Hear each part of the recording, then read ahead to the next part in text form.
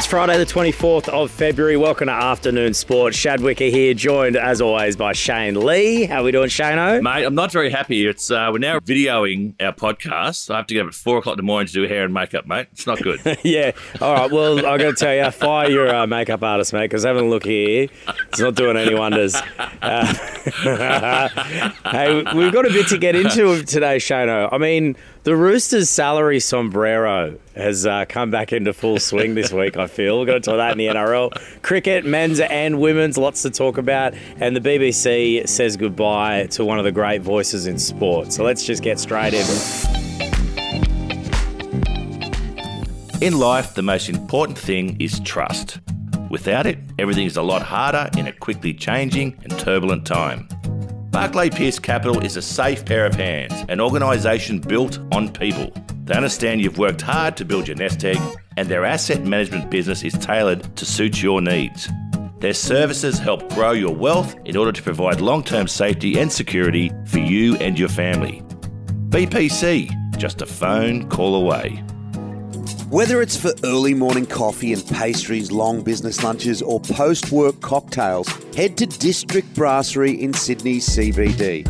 With a modern Australian menu created to hero locally sourced produce and a unique offering of charred meats cooked on a custom-built charcoal oven. Situated on the ground floor of Chifley Tower, District Brasserie is open from 6:30am Monday to Friday for breakfast, lunch and dinner. District Brasserie, sophisticated yet casual. Afternoon Sport. Are you thinking about making a podcast? If so, contact the Afternoon Sport Group. We'll make it easy. With the technical know-how and industry knowledge, we'll get your podcast up and running in no time. Get in touch via our website or email hello@afternoonsport.com.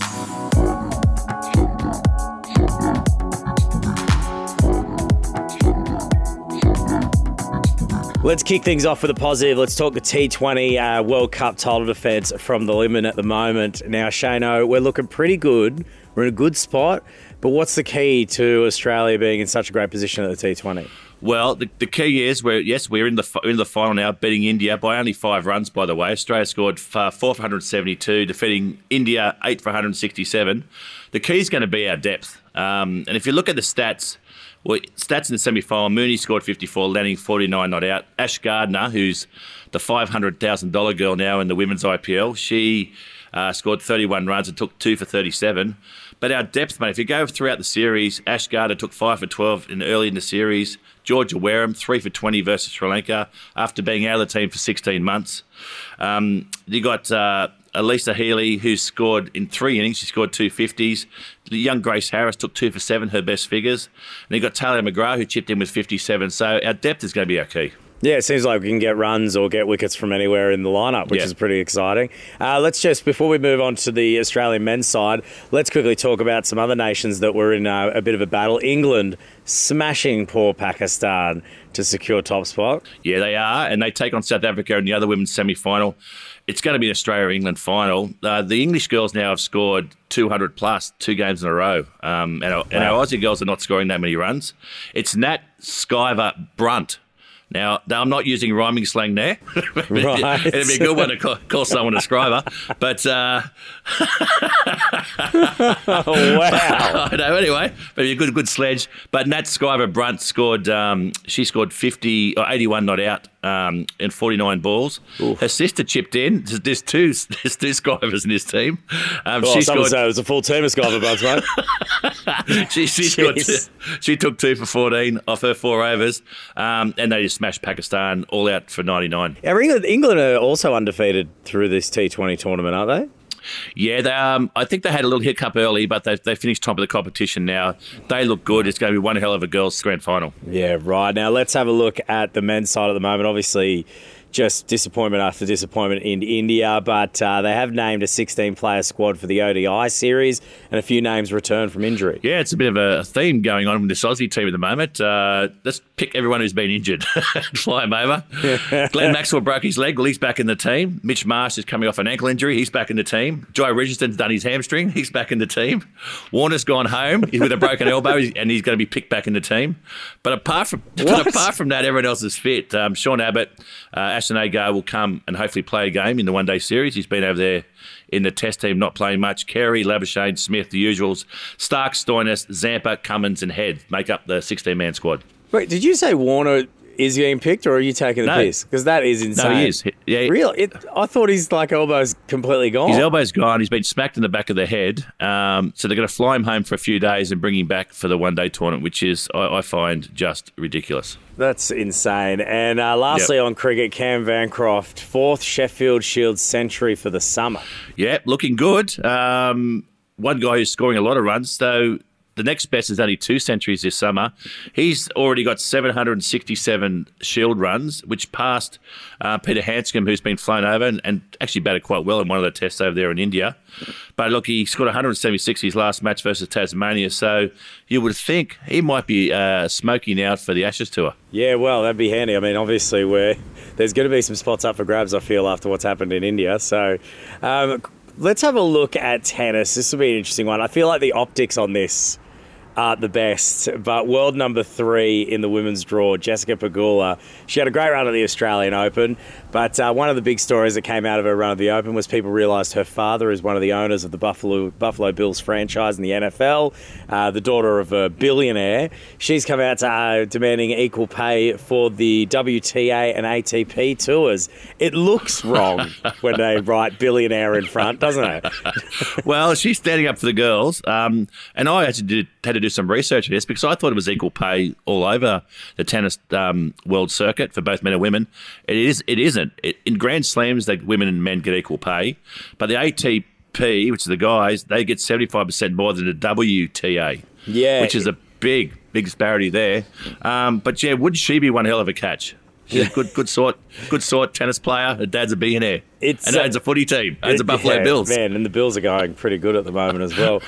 It's a fascinating one, isn't it? Because you kind of, on the surface, when you look at Grand Slams, you go, tennis is one of the most pay equal sports in the world. But actually, there is a big gap between the ATP and WTA. I mean, obviously, the argument then comes into play, which is, how many people are coming to WTAs versus ATPs?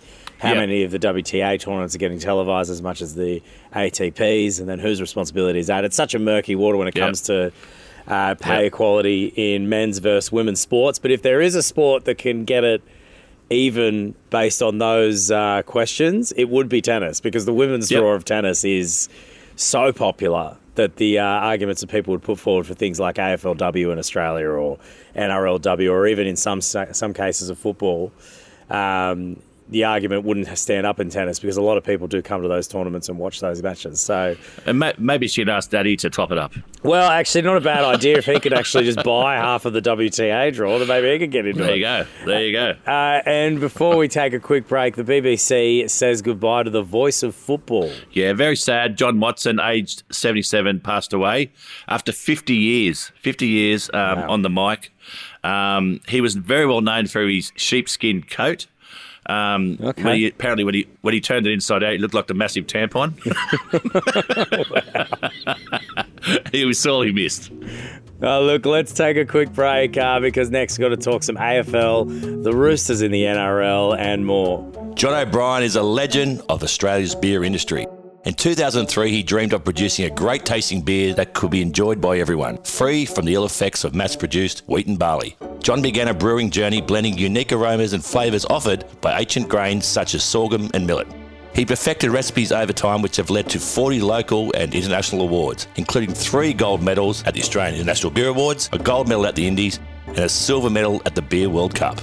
Proudly 100% Aussie-owned, made in Ballarat, O'Brien Beer is Australia's most awarded gluten-free beer and widely available around Australia through major retailers and online at rebellion.brewing.com.au. O'Brien Beer, the beer that loves you back. If you're ready for your next thoroughbred racing adventure, then join the Osher Group. They exceed expectations on what racehorse ownership should look like. Australia's racing industry is enjoying unprecedented growth. Through a strategic, well-managed and data-driven approach, there is now a very real opportunity to build a profitable and sustainable thoroughbred portfolio. Find the Osher Group online at theoshergroup.com. Let's have a look at AFL to kick things off here, Shano. Now, look, I'll admit, you're the sports person. I've only played a handful of rugby league games when I was younger, all right? But 8-man leadership group in an AFL side, is that normal or is that kind of weird? Well, you know what? It seemed weird to me straight away when I read it, but I know the Swans pretty well, and they have one of the strongest cultures there, the Bloods, and John Longmire is a pretty good judge. But yeah, it seems a big leadership group. He's obviously trying to bring and make everyone feel like they're really part of this. So he brings into the leadership group. So the current captains are Callum Mills, Luke Parker, Dane Rampy. So he's brought in now Isaac Heaney, Will Haywood and Jake Lloyd and 2 others just to bolster that leadership group. But he's trying to bring on the next round of potential captains. Right. And now, so if you've got 8 people in your leadership group, how many people do you have on the field at once? What is it? It's like 18 on field? So You're almost at half of your squad as the leadership group. Is that where we're starting to go here with the Swans?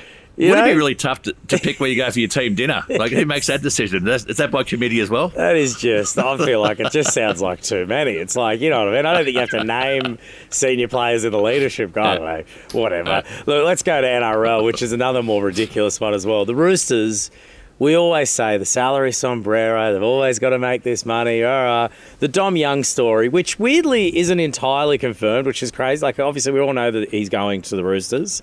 And, that's not going to be a cheap contract that they're signing Dom Young to come over to the Tricolours. Now the story is that, and there's mixed reports here, whether it was the Roosters that started this conversation or the Knights, about trying to get Dom Young to move over to the Roosters ahead of round 1 next week. That's the word. And Andrew Voss has come out and said if he was Newcastle Knights management team, he would have told him to go fuck themselves, basically. Go away and stop trying to poach my player. But the rumours are saying that there's going to be a massive transfer fee here. Yeah. And do the Knights really need this money? Maybe they're really struggling from a cash perspective. I think they do. I would tell you that I think they do, because you got to think the ownership carousel of the Knights over the last 10, 15 years. Remember they got bought and then they had to that changed that. Then the club was bought back by the fans at some point or something like that. Like, there was a lot of that murky waters. I wouldn't be surprised if they do need the money. And at the same time, why do you want... He's a gun player, Dom Young. We know he's really good. We know that when he goes to the Roosters, it's going to be an unbelievable weapon. Daniel Tupou's the odd one out, by the way. So no doubt the Roosters have probably tried to ship him off to Newcastle and they've probably said no. But... do you want a player in your dressing room, especially one that's so unconvincing as the Knights locker room at the moment? Do you want a guy that's got one foot out the door? No, probably not. But I think where the weak point is here for the Knights, as you said, they do need cash, I think. The other thing is I think they need a back rower, so they'll look to swap a player as well. Yeah, I think so. I think it's a weird one for the Knights. I also love the story that they said that apparently Hastings really got into Ponga saying you better win the Dally M this year. There's a bit of attitude coming from the new signing to the Knights being like, it's time for people to pull their finger out at this club. So maybe that's also in theme with it. It's like, well, we're not going to have someone in here if we're trying to change culture. But then at the same time that the Roosters are signing this gun winger to their team and trying to move him over to their club early with a possible big transfer fee, they also signed Victor Radley to a long-term deal. Well, I thought Radley was going to be under a real problems with the Roosters, just the way they call him Victor the Inflictor, and he muscles up, but he keeps getting sent off in crucial moments. I'm sure that both the coach and Politis have stayed down and said, mate, you need to pull your head in a bit here. But at age 24, when he plays well, he does make a big difference to that side. And he's signed him for 4 more years. And apparently his manager, Sam Ayub, has gone to Nick and said he wants to be a Rooster for life, and Nick likes that, so he signed him for 4 years. Yeah, I mean, well, he's one game off 100 games. He's actually one of the rare, I mean, I say it's rare, it's not that rare, but it feels like it, one of those rare juniors that comes through the Roosters system. Yep. You always hear the stories of them buying people, Teddy and, but he's come through the Roosters system. So it is a big win for them. But I'm just confused about money, because he would have demanded a lot of money on the open market if he had decided to go there. Yeah. I feel like, I don't know, it's just another one of those cases where you're like, okay, how much is Dom Young costing him? $400,000 a year, $500,000 a year? What is it, I don't know. I feel like I'd love to see the list of salary cap usage over the next couple of seasons when they do that report again. There could be a few little top-up bonuses outside the contract. Yeah, I wonder if there's a couple of little paper bags getting dropped off in people's houses again. Quick one in boxing before we go. Tim Tszyu has been labelled a gold-digging ex-girlfriend by Michael Zarafa. I love this sledge. And we all know that Tim Tszyu has been wanting to fight this guy, and the guy pulled out 11th hour. And now he's basically saying, shut up. You're like an ex-girlfriend, a gold-digging ex-girlfriend, just wanting a bout, right? And he said this. I just think this is great smack talk. Yeah, it's unreal. I mean, Tszyu's not known for his smack talk either, so it's nice to hear any kind of rivalry he's got where some people are sledging at the moment. Tim Tszyu said he'll never fight Zarafa after that whole debacle of a fight last time. And Zarafa's also up against it because I think like Fox Sports and stuff don't want anything to do with him either because he's too unreliable of to actually get into the fight. So do you reckon you'll ever see these two fight? Oh, 100%. I think if Zarafa agrees to it, don't forget Tim Tszyu is managed by the No Limits boys, George Rose and the guys over there, and they know what this would be worth to them and to the purse. So they're really, really pushing for it. Yeah, interesting. And staying on boxing as well, a doping case was thrown out due to a very strange reason. So his name's Conor Benn, and he's been cleared of any doping charges because there were traces of clomiphene found in his system, which apparently boosts your testosterone levels. Right. But he said it was due to eating too many eggs. Oh God. Okay. Yeah. I'm sure Rocky That's never right. had that problem, drinking all them eggs. I don't think he ever got done for doping. You know what I love about that story though? That Conor Benn, that story came out that he's been cleared of the doping, and then Domino's put out a post which was a photo of their pizza with a whole bunch of eggs on top of it, just saying, yeah, this is the new Conor Benn special. And then Conor Benn replied, and good on him for getting back into it. And he was like, I prefer Pizza Hut anyway. I'm like, hey, hello, bit of Nice banter. work. There was a great cartoon too of an egg with a syringe in it saying it's got a bad egg. That is so bullshit, eh? That is one of the worst excuses I've ever heard. All right, that's it for Afternoon Sport for today. So make sure you hit follow, subscribe wherever you listen. Before we go, though, of course, thank you to our sponsors. Yeah, fantastic sponsors, Barclay Pierce Capital. They're only a phone call away. And, of course, Dan McHugh, who has been putting it all together, the producer behind it all. We'll be back Monday with your daily dose of sport. We'll see you then, guys. Take care. Thanks for listening to Afternoon Sport. If you enjoyed the show, why not check out one of our other podcasts, like Lunch with Lee. Former cricketer Shane Lee talks to celebrities, sports people, musicians, politicians, and more about sports, music, and business. Find it wherever you listen to podcasts or head to afternoonsport.com. Afternoon Sport.